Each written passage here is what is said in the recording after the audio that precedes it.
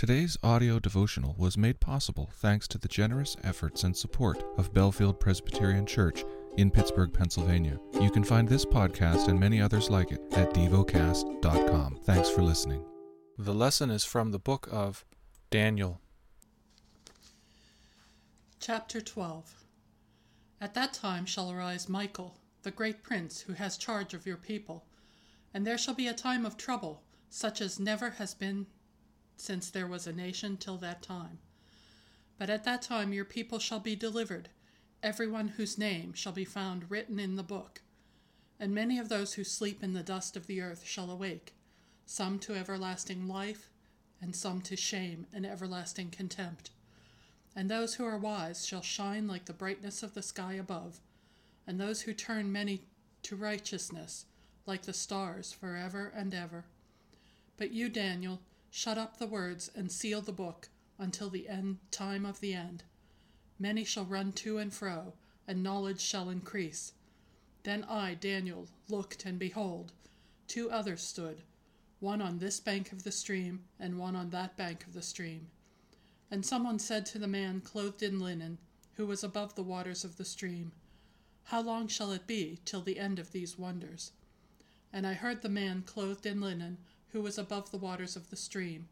He raised his right hand and his left hand toward heaven, and swore by him who lives forever, that it would be for a time, times, and half a time, and that when the shattering of the power of the holy people comes to an end, all these things would be finished.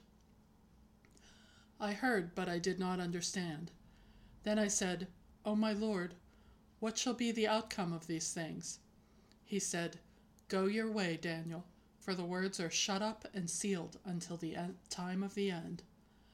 Many shall purify themselves and make themselves white and be refined, but the wicked shall act wickedly, and none of the wicked shall understand, but those who are wise shall understand.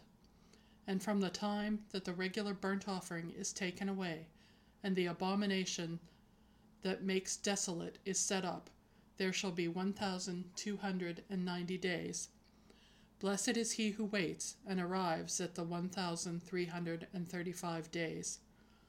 But go your way till the end, and you shall rest and shall stand in your allotted place at the end of the days. Meditate and dwell on what you're paying attention to in God's Word. How has it connected with your heart or mind?